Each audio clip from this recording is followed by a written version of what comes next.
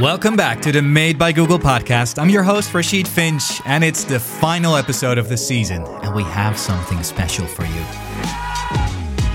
Rather than me coming up with questions, I'll take questions from our super fans that we've been receiving, and today's topic is none other than Pixel Fold.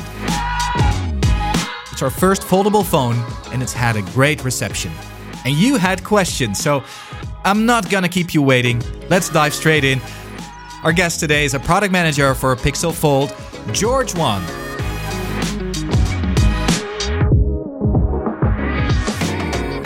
George, welcome back to the pod. Great to have you once again. The last time we spoke, the Pixel Fold was announced, but not in the hands of people yet. But it is now, so just wondering, what does that feel like? Thanks for having me again. It's really great to be here. To actually see it in the hands of users and to even to be able to chat with friends and family and just people externally is great. But we actually get to get real feedback, and the feedback's been really positive. So I'm actually very excited, and it's been a great opportunity to just learn more about how we can continually improve and how we're helping people. Now, typically reviewers, they publish their reviews of the device in newspapers, on their websites, all at the same time. So I'm just wondering, how do you experience that moment? Are you like excited? Are you sort of in fear? Like, what's going to happen? Where were you when those arrived online and in print? Yeah, so how it generally works is we have an embargo. They get the devices ahead of time. Yeah. And so it was on Monday for us. And I was sitting beside my colleague, and he's like, "Are you going to go to this next meeting?" And I'm like, "I'm going to be about 15 minutes late." He's like, "Why?"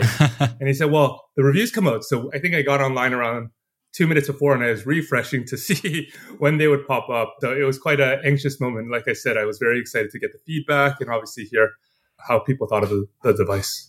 Now, this is the final episode of this season of the Made by Google podcast, so it's a little bit of a special one where we basically only have questions from our super fans that are very excited about Pixel Fold. And of course, George, no one better to ask those questions than you. So I guess we'll just kick it off with a question from Luke.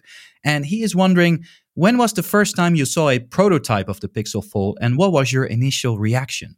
So I can't specifically talk to exactly when I saw it and the duration of the program and things like that. But I can tell you that when I did see it, it was like a mixed emotion. So when I got it in hand, it revealed that we had made some of the right decisions around the form factor and the design. Mm-hmm. And specifically how we focused on the outer display and making sure that that was usable. And then when you unfold that large display for entertainment and productivity. But when I got it in hand, just having labored over this for such a long time, I automatically realized some of the things that we needed to continue to improve to get to the device that, users got in their hands this week.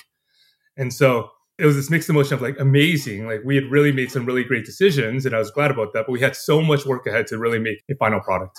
So that initial prototype you saw and the final devices people have in their hands now, are they like worlds apart? I wouldn't say they're worlds apart. So the form is effectively the same, but the polish, and actually you read in some of the articles, people are saying, oh, it feels really premium. It feels like very thoughtful.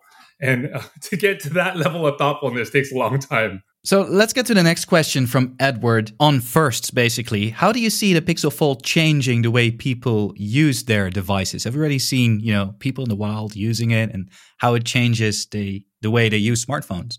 When I think about the Pixel Fold, I really believe with this new form factor and the decisions that we made that it's really going to show users that there's really no need to compromise on form or function with this design. Mm-hmm. The users that we're focusing on are people who want an ultra premium Pixel experience in this new type of form factor. We're focusing on things like multitasking, entertainment, and really want that to be intuitive to users. With that in mind, we needed to ensure that, we were optimizing the full end-to-end experience, both from the design and the hardware. And I talked a little bit about that, as well as, the experience of when they do use the device like that. So, for example, we thought about everything. We thought about things like even transitions. And what we noticed is that because of the decisions that we made with the proportions and the aspect ratios and the feel in hand, you'll often start your journey on the outside screen, mm-hmm. easiest to get access to. But you realize there's a really large screen in the inside. So we thought about everything from optimizing that experience, about folding to unfolding it, and really how smooth that is and how that can be a delightful experience for our users. So, really just wanted to make sure that we gave something that was uncompromised and really brought delight to our users. The next question comes from Andre. What is the most challenging part of specifically building a foldable phone? Yeah, this one's an easy one for me because we spent so much time on making it perfect and making sure that it was great. It was really the hinge, without a doubt. And it was challenging in many ways. Just a hinge in a device like this that you use continuously is challenging. Mm-hmm. But then we also challenged ourselves from the design to want to make something that was thin and durable. We had to focus on those two things, and we had to make sure that it stood up to the test of time. So there would be times where we would be folding this device over and over again, myself in particular. But then, we got smarter, and we also built several machines that opened and closed this device repeatedly, such that we can make sure that it stood the test of time. Now, this might be some sort of a noob question, George, but look, I have a door over there. It sort of opens and closes. Why is a hinge on a foldable phone so much harder to make than any sort of other kind of hinge that we're used to in life? It's a great question because you find hinges everywhere, right? Yeah. I've worked on this for so long. And now I notice hinges all the time. And I'm like, oh, well, how's that feel, right? And I test it out. But to your question, mobile devices are really interesting devices because they are with you all the time. And they have all of this stuff inside it. Like if you ever have the chance to open one up, it's really impressive what's in there. And you give it a beating. For example, I was preparing breakfast this morning for my kids and they dropped the device, right? Uh-oh. And so you want to build something that obviously fits the form, but also has stand the test of time, like I said. And so being thoughtful of that and being sure that we can deliver something that is amazing to use every time you open it and close it, but is also sturdy. And so we focused on that. And we're really excited to say that it is the most durable foldable hinge that we've tested out there. I guess there's always going to be a question about bezels. So here we go. It's from James, and he's wondering if there is a technical reason the bezels of the Fold were designed to be wider and if they could have been narrower. The way that I start with this is not just get into the reasons why, but kind of give you the thinking of it. Sure. So really designing a truly helpful product, and what we are striving to do was to design a product that we wanted our users to use day in and day out, and really not make them think twice about it. And so for Pixel Fold, really what that meant was one of the key challenges of that was, like I said, making a device that felt good in your hands as well as in your pocket or purse or wherever you put that device. And one of those ways was to design it to be very thin. So to design an ultra thin device like this is very difficult because, like I said, there's many things that need to go inside a smartphone. And so one of the ways that we realized that was impeding that was actually the hinge itself from making the device thin. So as we looked at, how traditionally it was done and how it could be improved, we realized that the hinge itself had mechanisms all across it. And that was actually impeding us from making it a thinner device. And so we realized, the smart engineers realized that there was an interesting way that you could actually pull the hinge mechanism to the ends of the device, and thereby allowing us to flatten or thin out the device even more.